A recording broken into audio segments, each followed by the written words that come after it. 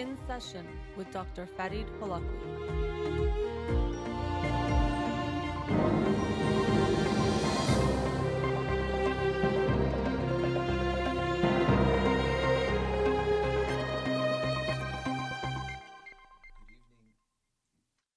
Good evening and welcome to In Session with Dr. Farid Holakwi.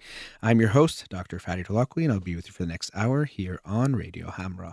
Studio number to call in, 310-441-0555. But if you do call in, I ask that all questions be directed towards my guest, Dr. Jennifer Galvin, who I'll introduce to you in just a moment. You can follow me on Twitter or Instagram or like my page on Facebook to get updates on the show or suggest topics or books for the program. And the shows are uploaded at the end of each week to my SoundCloud page and free podcast on iTunes. Again, our studio number, 310-441-0555. Let me introduce you to my guest, who listeners to the show are probably familiar with because she's been on a few times before. She is Dr. Jennifer Galvin, a licensed clinical psychologist in private practice in Encino, California. She received her Bachelor of Arts from San Diego State University, where she majored in psychology. She later earned a Master of Arts in Clinical Psychology and a Doctor of Philosophy in Clinical Psychology, a PhD from Alliant International University. We got our Masters and PhDs together at Alliant. She also obtained advanced clinical training in psychoanalytic psychotherapy at the New Center for Psychoanalysis, where she earned a certificate in psychoanalytic psychotherapy.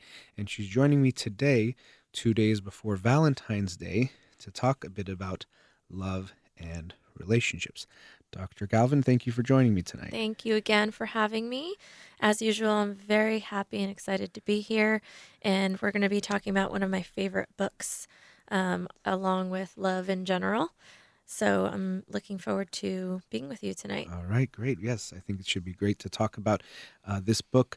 I'll just name it now that we're talking about it as if it's a secret. The 5 Love Languages by Gary Chapman, The Secret to Love That Lasts.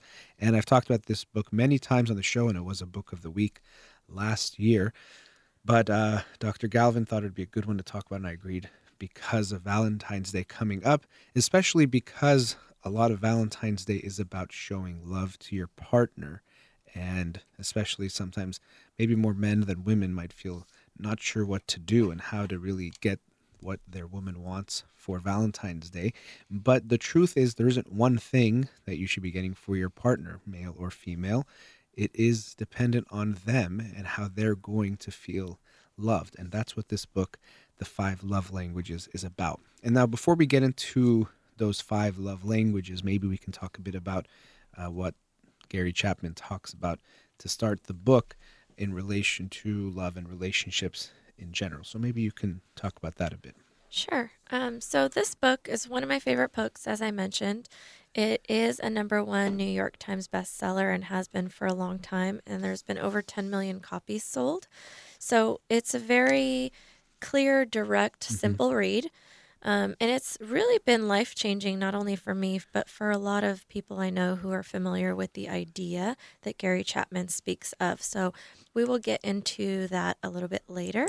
But some of the things that he starts the book off speaking about are the false beliefs or the myths around love and what love looks like. And so some people tend to believe that love is something that will last forever if it's real, if it's authentic love, that it will last forever without really having to put in any work. It will come naturally. It will come easily. We're flooded with a lot of ideas, movies, songs, things like that from childhood about what love looks like, what being in love is like, and that this eternal in love experience will come as soon as you find the right partner, the right prince or the right princess. And essentially that's not a fact. It's more fiction to believe that that will last forever. Yeah, and I think that to me is a big one. You hear that a lot. Sometimes I'll say happily ever after is possible, but you have to work at it. Not just prince and princess, or she meets her Prince Charming and then they lived happily ever after without any effort. It takes a lot of hard work and dedication to each other to get there. And and it is possible, but to think that it's supposed to just happen, quote unquote, naturally or without any effort, or I've heard people say, well, if it's right, it shouldn't be hard. Or if you find the Mm-hmm. right person, it should just work. It should just be easy. Right. And that misconception can really get people in trouble because when they inevitably hit those hardships that you're going to face in any kind of marriage, they think, oh, this means I'm with the wrong person, not realizing it just means, no, this is where you have to start doing the hard work. And along with that, I mean, in the beginning of relationships, there's a lot of infatuation Hmm. and there's a very a temporary high that comes with the love that you experience. Right. And as time goes on and life goes on and routine and schedules kick in, that can diminish over Hmm. time, which is Hmm. normal. And so that doesn't necessarily mean that it's not real love. It just means that that's a natural process that occurs. Right. And like you mentioned, you have to work towards that love. It doesn't just stay at this high level Hmm. like when you first meet and stay that way if it's an authentic version of Right. love. Yeah, it's in a way love evolves. I love the book "Can Love Last" by Stephen Mitchell, which I think we read in grad school, um, because he talks about how love can last. You can stay in love, but again, it's not just by accident or if you're lucky or if you found your quote unquote soulmate. Soulmate. That's it. You're going to be in love forever. No, you have to do a lot to keep it going. And he also talks about a lot that we do to make our love less passionate. For example, making our partner appear more boring and predictable because it's more safe to feel like, okay, I fully know you. There's no surprises, nothing scary. Right. We essentially trade security and stability for passion. And excitement. Right, rather than realizing no matter how well think you know your partner, everyone is still so complex and multifaceted that you'll never fully know them. Hmm. And if you actually can hold on to that, you can hold on to the passion a lot Yeah, better. yeah, I mean, I think it's really important, like you mentioned, to keep a percentage of mystery in the relationship. Hmm. And although you can know a lot about each other and, some things may seem predictable over years of being in a relationship with someone, keeping that excitement, the mystery, always being interested and wanting to learn and wanting to know more and different versions of your partner Hmm. is a way to keep your love alive. Absolutely. Otherwise, like you said, it becomes redundant, it becomes boring, Right. and we tend to fall into this not so healthy pattern in our relationship, which we then think we're not in love with the person anymore. Exactly right. And it's good to recognize that we're creating that. It's not, oh, they are so boring. We're making them boring because that's safer. And I think that what you said is so important. But we can maybe come back to the book. And we talked a bit before the show, and you really like this idea, and I do too. That he talks about the love tank. Yeah, so one of the things he mentions in the book is an idea that every person has a love tank within them. So if you Hmm. can visualize something like that inside each person, the love tank is waiting to be filled with love. And so if you're feeling loved, if you're feeling good, if you're feeling like your love language is being spoken to you and you're happy, then your love tank will be more filled than the times when you're running a little bit low and your love tank seems to be a little bit empty. And so this concept applies to everyone, not just intimate relationships, but it can apply in a lot of different situations. So even with children, if the Mhm. child is feeling loved, then their development will more than likely be normal. And if they're not feeling loved, if they're not feeling understood or seen or validated, then they may be misbehaving. So the idea of the love tank is something that can be utilized in all different forms, not just in intimate relationships, but in this book, he uses it in these types of intimate relationships. And he basically says when the love tank is empty and the person feels used and not loved, there's no desire to fill your own love tank or to work towards your own potential. So Mhm. you want the other person to help your partner to essentially help fill your love tank so that you can not only feel fulfilled, but you can work at your highest, best potential Mhm. and vice versa. So you want to provide that for your partner so that they also feel as though their love tank is filled. Right. Yeah, I think, just going back to the kids, I think that's so important what you said, because so often when parents come into therapy and they're talking about their kids misbehaving, you can see that there's some way that the kid is not getting the love and attention they want from their parents, and their acting out is definitely related to that. So, that to me is so key in realizing it happens in with children, but acting out happens in relationships too. Maybe not the same way that we think of tantrums and things like that, but it definitely leads to the relationship not going the way that it should. And now, so the love tank sounds like, in a way, a simple concept, and I think it is a good one, because if you don't feel loved by your partner, you're not going to feel good. And also, you're not going to have that desire, as you said, to fill their love tank back, to give them love back. And so it sounds simple. Okay, give them love. But then this is where the love languages come into play, this idea that showing love, giving love isn't just something simple. It's not a one-size-fits-all type of a thing. Yeah, absolutely. So he talks about how people have different love languages, and it's important to not only get to know and acknowledge, recognize your own love language, but also the people around you. So your partner, your children, and to look and listen very carefully to see what what their primary love language is.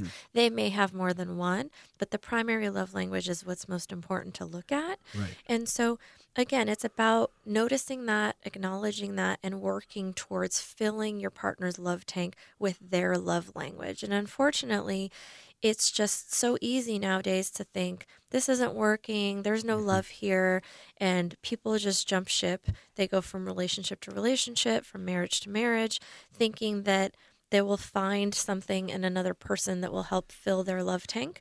And unfortunately, it just shows, divorce rates show that this is not the case. I mean, people get married for the second time. Their divorce rate is even higher than first marriages, and third marriages even higher than second marriages. So this idea of trying to find love elsewhere doesn't seem to be successful either. Right. So it's really important to be willing to put in the work, to acknowledge your own love language and also your partner's, and to put in the work required to fill their tank. Right. So if you're ready, we can start to talk about the first love Sure. language. We could jump into that. I just had a few, thoughts about what you just shared, because I think it does go back to the myths we were talking about.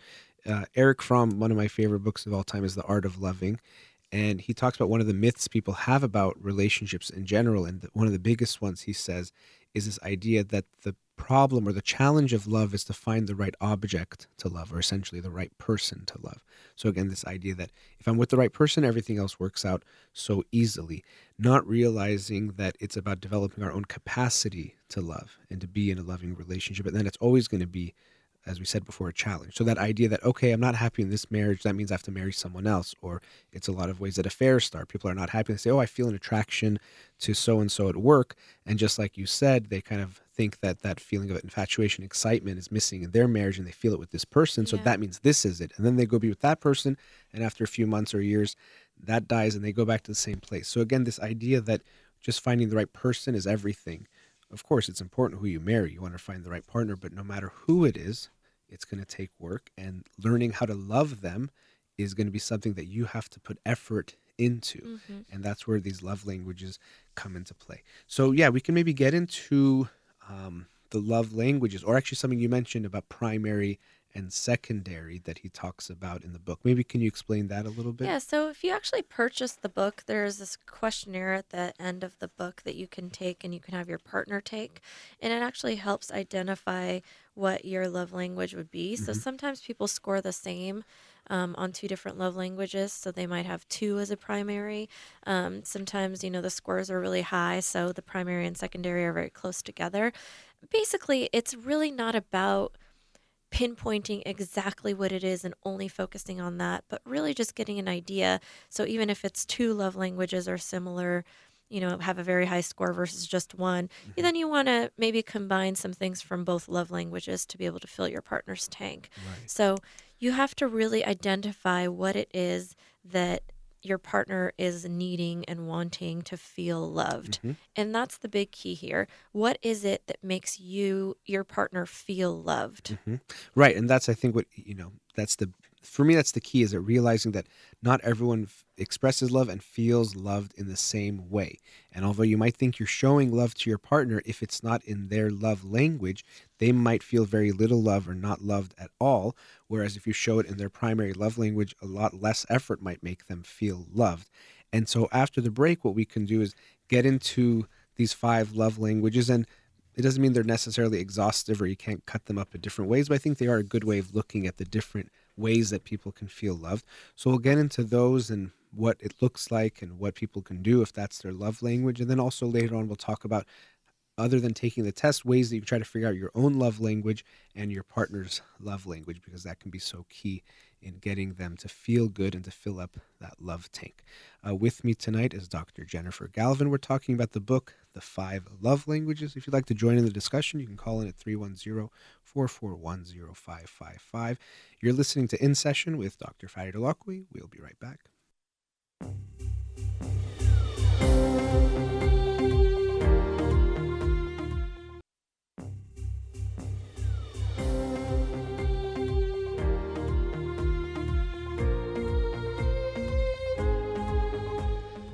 Welcome back. I'm joined tonight by Dr. Jennifer Galvin. We're talking about the book, The 5 Love Languages, and we're about to get into these 5 love languages, or essentially these 5 different categories or ways that people express and can feel loved.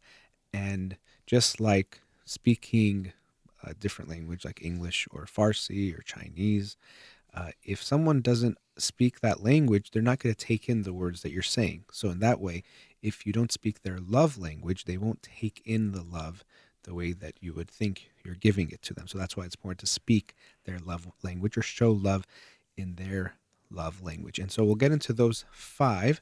So Dr. Galvin, start us off with really they aren't in any order of importance, but the first one that we'll talk about. Well, and it may seem a little confusing to think, how can someone not take in a hug, or how can someone not take in an I love you? Mm-hmm. And it's not that they don't acknowledge it or see it. It's just that it doesn't necessarily fill their love tank.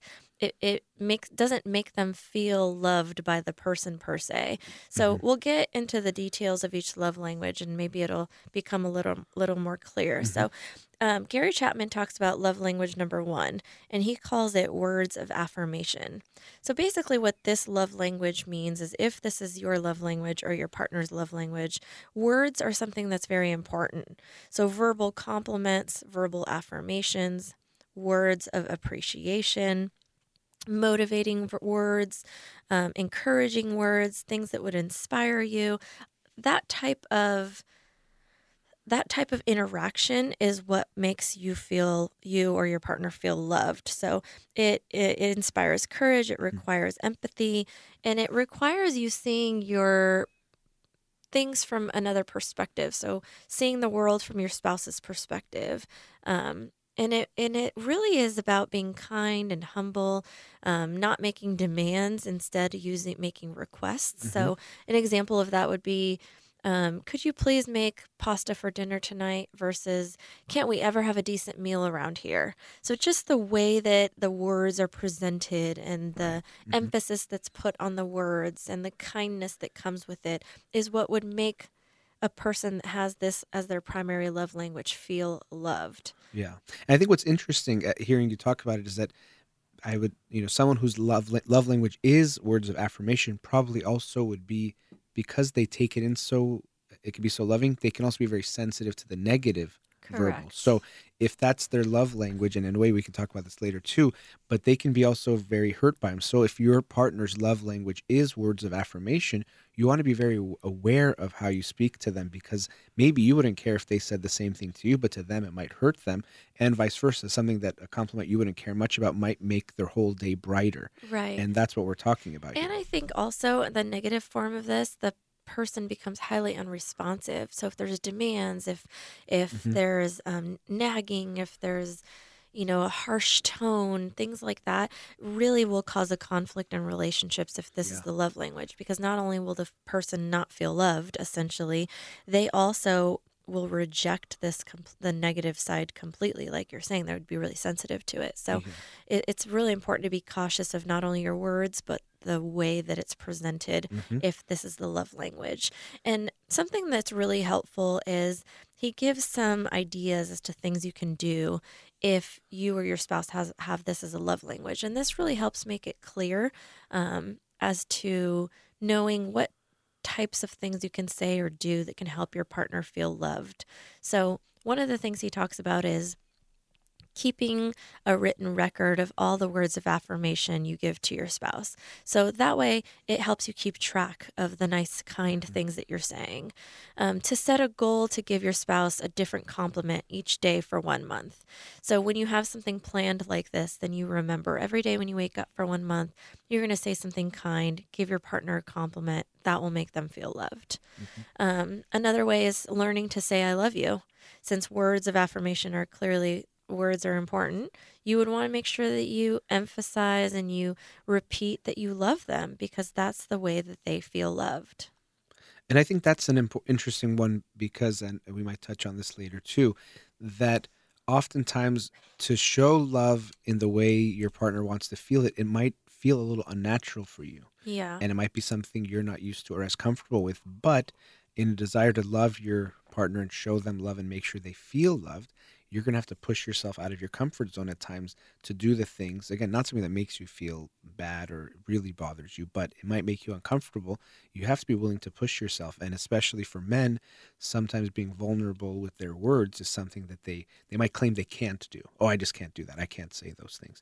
And we have to challenge that, say it's not that you can't. You might be very uncomfortable with it. It might not be natural or easy for you, but you have to stretch yourself. And in a desire to love your partner, you might have to become a little bit uncomfortable. And the good thing about things like this is, first of all, you might see the blocks that are there, whether it's in your own therapy or self-exploration. But once you start to do it, it can feel more natural over time. It's not something that forever will feel so weird for you. Once you start doing it, usually you can be more comfortable with it, but you have to be ready to stretch yourself to do that. And I think once you see the benefits of it, once you see that your spouse is feeling loved, that the relationship is improving and it's much better, then it may be something that you're more willing to do. Also, if you didn't grow up in an environment where words were something that was emphasized or used as a way to make you feel loved, then it may feel unnatural. It may be something that's not comfortable for you to say I love you when nobody ever said I love you at home growing up. So, as you mentioned, it's something that you have to be aware of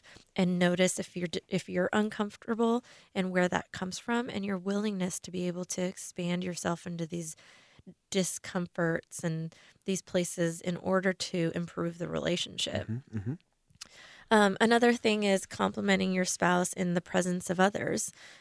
That's definitely something that would help if this is your love language. Looking for your spouse's strengths and verbalizing how much you appreciate those strengths. So, I really appreciate that you were so strong today when you went to the doctor. And I really appreciate that you wake up early to take the kids to school every day. And, I really appreciated that wonderful dinner that you made tonight.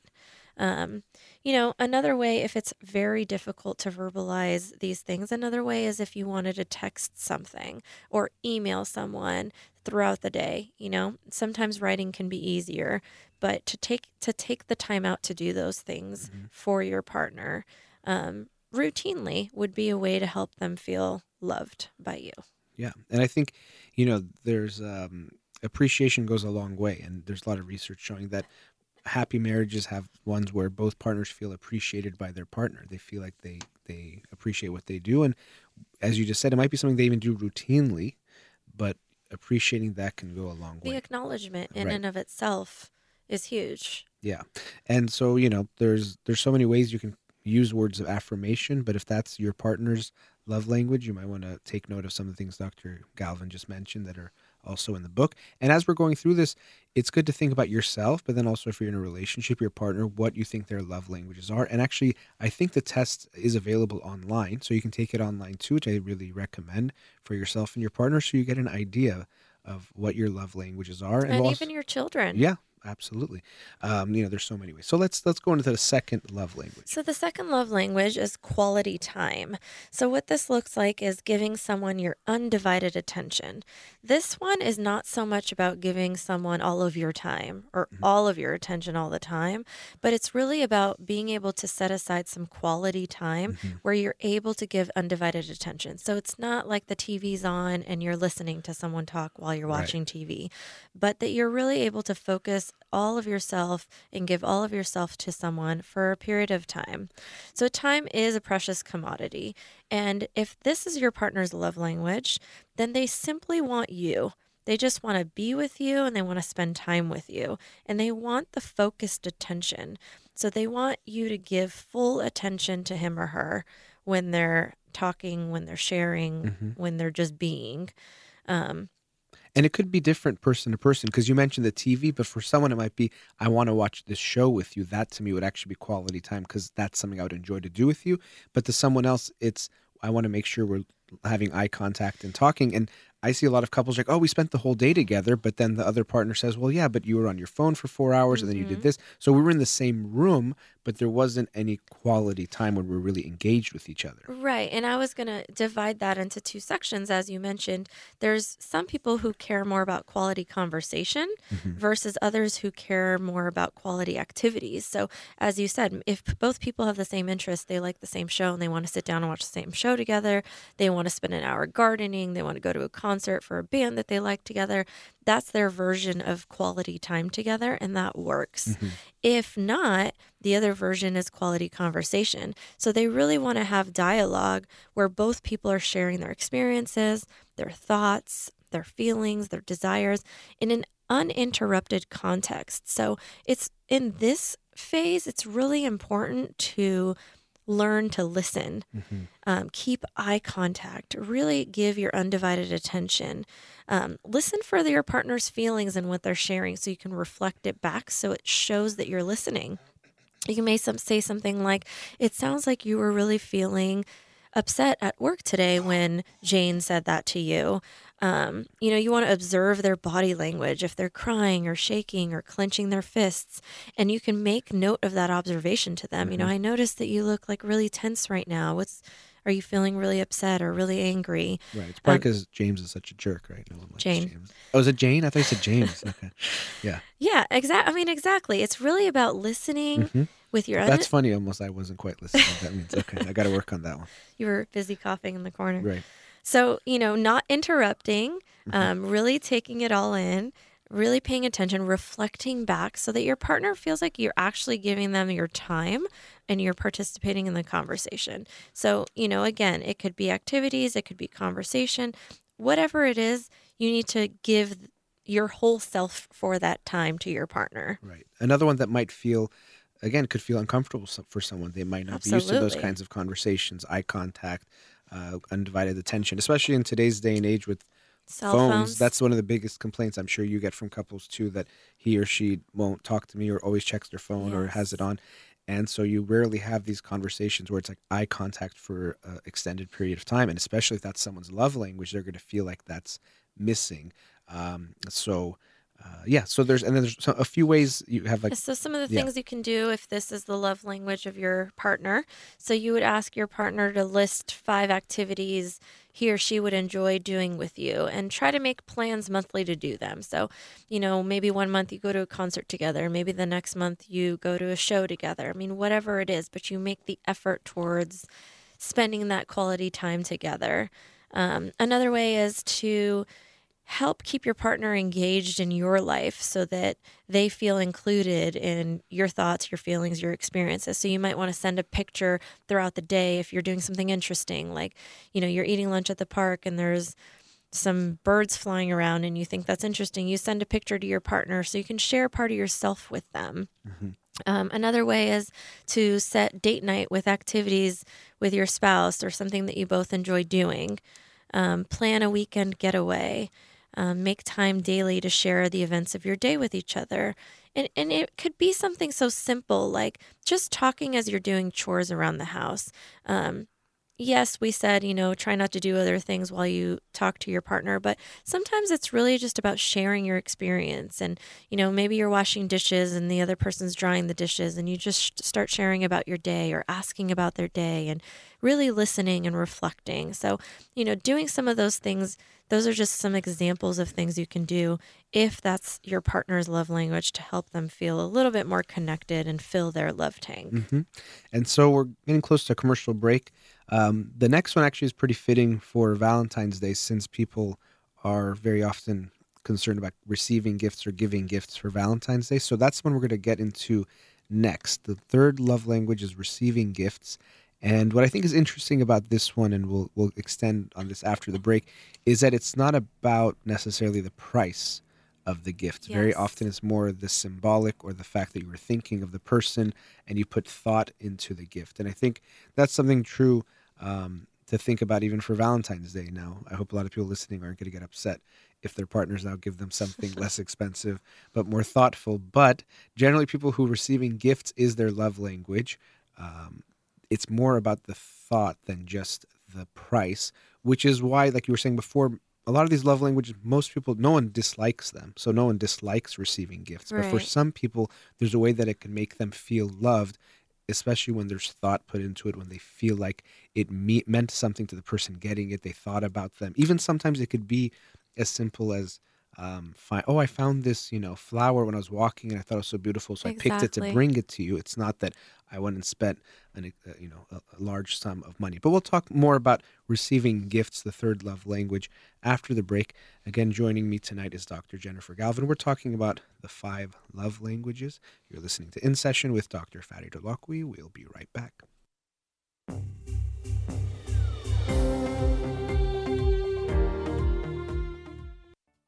ریل استیت یعنی حامد خواجوی، خواجوی جان.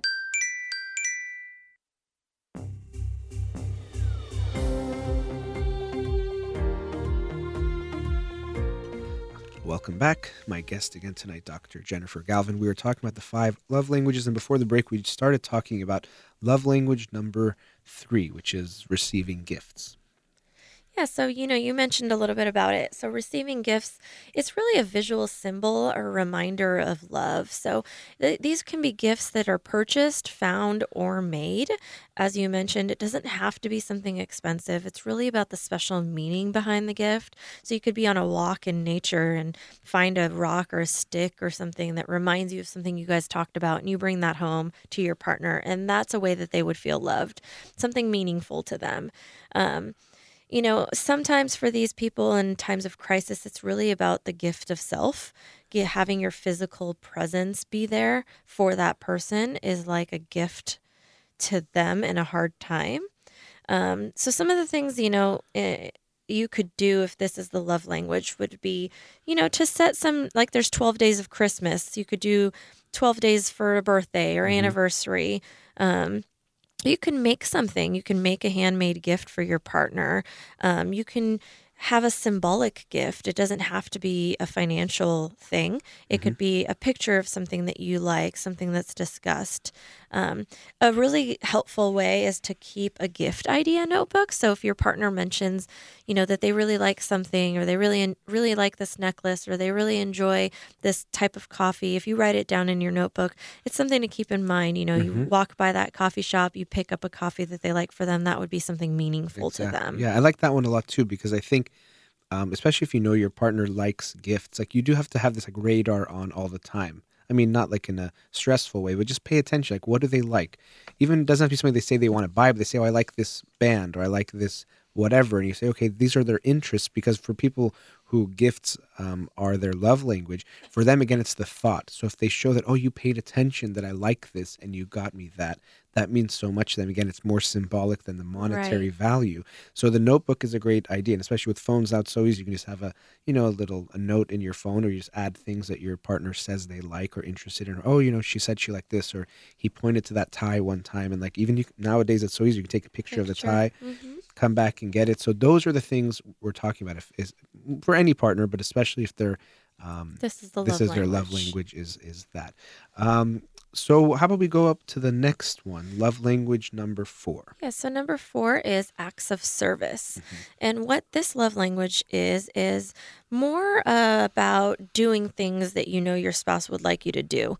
It's about actions. So this type of person believes actions speak louder than words. So if you do things for them, for example, you cook dinner that night, you take out the trash, you vacuum the house, you change the baby's diaper. I mean, whatever it is, it's you're doing something for them. You're taking something off their plate that they don't have to think about, that they don't have to worry about. So some things you can do if this is your partner's love language is, serve someone your spouse loves. Take care of a relative that they're taking care of, or take care of the pet that day, or take care of the baby that day. Let your spouse do something for themselves that day. So if they're going to the spa or watching a show on TV, take care of everything so they don't have to deal with anything. Answer all the phone calls, deal with all the kids, do whatever it is so that they can have that time for themselves. Another idea is to print note cards that say, today I will show my love for you by, and you fill in the blank, by cleaning your car, by putting gas, by going to the bank, whatever it is that you know that your partner needs to get done.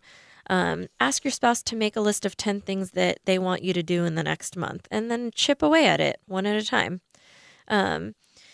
If you don't have the time and you have the money, you can always hire someone to do these acts of service for your partner, and that would be meaningful. Hire someone to clean the house once a month, or hire a nanny that can help. So those are just some examples of things you can do if this is the love language. Yeah. And again, this one, for some people, it might mean everything, and for someone else, it might not mean that much. And that's why this is important for us, which we'll talk about once we finish the fifth love language, of really knowing your own and your partner's love language. But moving on to the fifth love language, which is physical touch. Right. So physical touch, and if this is the love language, it can range from holding hands, sitting close to each other, all the way to sexual intercourse. So it doesn't necessarily have to be sexual, but it can be. Just putting your bodies next to each other, holding hands, kissing, embracing, hugging. The physical contact and the physical touch is the huge communicator of love for this love language. The closer your body is to me, the closer I feel to you. That's the philosophy in this love language. So some things that you can do for your partner where this is the primary love language: hold your spouse's hand in the car when you're walking, wrap your arms around him or her, hug them, rub their back, say I love you, give a foot massage, or rub other parts of the body to bring pleasure to your spouse. Touch your spouse in the presence of others. And, if there's some separation for whatever reason, if your partner's in the military and deployed or whatever it is, something sensual, a handwritten letter, or, having an old shirt that you can wear that smells like your partner, sending a photo for your spouse to have something of you to touch, things like anything with a tactile nature for this type of person, any contact, anything physical, any touch is something that's important. Yeah. And so that's, for everyone, again, it's going to be important, but for some, it's going to be very important that even just, if you're upset with them, but you touch them, they feel more reassured because they need that physical touch that gives them some feeling of reassurance. So we went through the five love languages, and then so now we're going to get into kind of figuring out your own and your partner's. And it's so important to do this. We kind of talked about it at the beginning, but I've worked with couples, and he talks about it in the book. You'll hear a husband and wife, and he'll say, oh, she doesn't love me. And then the wife says, what do you mean? I tell you I love you all the time. I say all these nice things about you. And then she'll say, you don't love me. And he's like, what do you mean? I do your laundry. I take your dry cleaning. I do this and I do that. But the problem is they're speaking different the wrong languages. Love languages. And importantly, usually the way we think what we're showing love is actually the way we want to receive love. Right. So that same husband and wife, if they switched what they did, they actually probably would be a lot happier. But unfortunately, they're speaking their own love language to the other partner. So what are some ways? That's key in identifying your partner's love language, right? And so look to see what they do for you as a way to show love. And that can be an indicator as to what might be their love language. So I'll give a short example. My husband and I have known each other for 15 years, but in the first part of our relationship, we spoke completely different love languages. So for me, acts of service were really important, and for him, words of affirmation. And so since it wasn't important to me, I felt like I loved him, and I felt like he did all these things great, and I appreciated it, but I just didn't verbalize it. And so there was a miscommunication in our love language because he would tell me all these nice things, but it wasn't important to me. For me, what filled my love tank is acts of service. So I noticed over time that he was giving me what he needed, and I was doing for him what I wanted. And so until we were able to get clear on what our individual love languages are, and to make the effort towards that, even though that's not something I need or I find important, I make the effort now to say nice things to him and to tell him what I appreciate because I know that's important to him. Mm-hmm. And he goes out of his way to run errands for me or take some things off my to-do list because that's what's important to me. So we've finally been able to connect on that level, but it took a lot of work and understanding as to the differences in the love language to be able to come to that conclusion. Right. And that goes back to what we were saying before, that it's not just everything's going to fall into place, everything is natural, everything is easy. It took some, figuring out and even some maybe hard times or challenges of figuring that out and really communicating through that. Wait, this is how you feel loved. This is how I feel loved. Let's do those things for each other. And without that communication and that desire to love each other in a way that made the partner feel loved, you wouldn't have gotten there. So as you said, that's a big one, is how does your partner show love, or even yourself? How do you tend to show love? That's a big clue into what might be your love language. Yeah, and it's really important to recognize that if you're not getting the love that you need in your language, your love tank is empty or very depleted.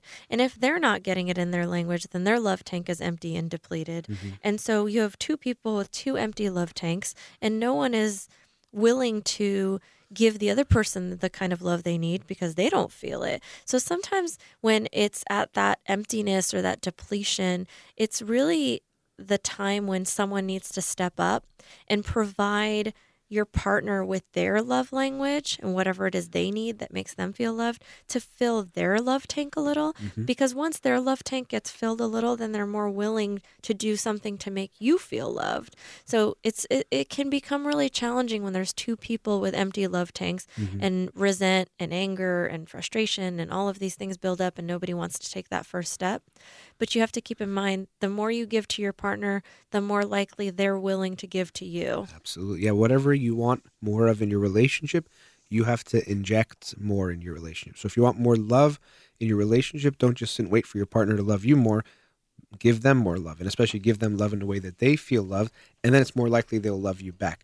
So what you said is really important. There has to be that desire, we're talking about these love languages, for you to want to make your partner feel loved. And unfortunately, sometimes relationships can get so strayed, and people start to not have that feeling for each other, that they don't want that. They don't have that effort. But you have to have that desire and motivation. I want to make sure my partner feels loved.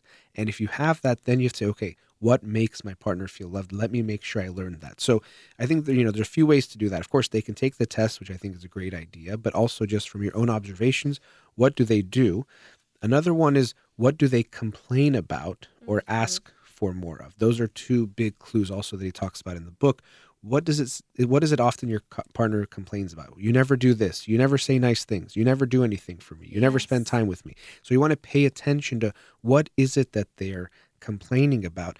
And if you can, as hard as it is in a relationship, but to not take it personally, to recognize it's not that I'm a bad partner, but it's that I'm not loving my partner the way they want to be loved. Just like if you cooked someone some food and they said, actually, I like it with less salt or more salt, they're not insulting you, but they're telling you their personal preference. Then you are going to see that you're just going to give them love the way they want to feel it, the way that it feels good to them. I think it's really important what you said about not taking it personally, because I think sometimes people might feel like, I can't give you the kind of love you need, or what I give you is not good enough for you. And it's not personal. Right. It's purely just what their love language is just what their love language is. It has nothing really to do with the other person or them being adequate or inadequate. It's really just learning to speak the language that they need to feel fulfilled. Right. And that's the thing. They can feel exhausted. Like, I did this and this and this and this and this, but it's that you're not doing it in the language they feel. So you might do 1,000 things and they might kind of like them. So again, when it's not your primary love language, doesn't mean you hate it or you don't feel anything, but it doesn't give you a lot or doesn't fill that tank up. And so a partner might feel exhausted saying, I've done all this, or I've said I love you 1,000 times and all these compliments, but if their love language is something else, they're not feeling it. So it's about really making sure your effort is well spent. You're putting it in the right direction, that you're expressing in a way that your partner is going to feel it. And again, keep in mind that, we have a primary love language and maybe even a secondary, but you probably need to do all 5 for your partner. So don't think, okay, because their primary language is, words of affirmation, I never have to do an act of service for my partner. That's not going to be the case. We're talking about focusing on certain things, but not removing the other love languages. Well, and I think at the end of the book, he's speaking about children, and he says that parents have to give high doses of the child's love language to that child. But it's also just as important to sprinkle in all the other four languages regularly. And I think that can be applied to relationships as well.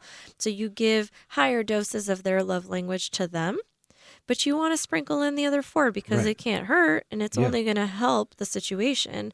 But to know what their primary love language is and what they need most of, it really helps everyone. Yeah. It makes it simple, it makes it easier, and it makes the other person feel fulfilled. Yeah. And we do actually have to wrap up. That was kind of a brief intro into the book, The 5 Love Languages. I say brief because we could have talked much longer about it, but tried to get it all into 1 hour. But, you should take the time to understand yourself, know your own love language, and know your partner's. It can make things a lot more smooth in your relationship and also help you understand yourself and your partner better and hopefully make your relationship better. So here we are 2 days from Valentine's Day. A gift you guys can give each other is to take this test together and to really learn how to love each other better. Again, big thanks to Dr. Jennifer Galvin for joining Thanks me so tonight. much for having me. And I wanted to make sure I gave her office number. Her office is here in the Los Angeles area in Encino. It's 818-538-5236. And I'll probably post that when I post a picture from tonight on my social media. So take a look out for that. You've been listening to In Session with Dr. Fadi Holakouee. Hope you have a wonderful night.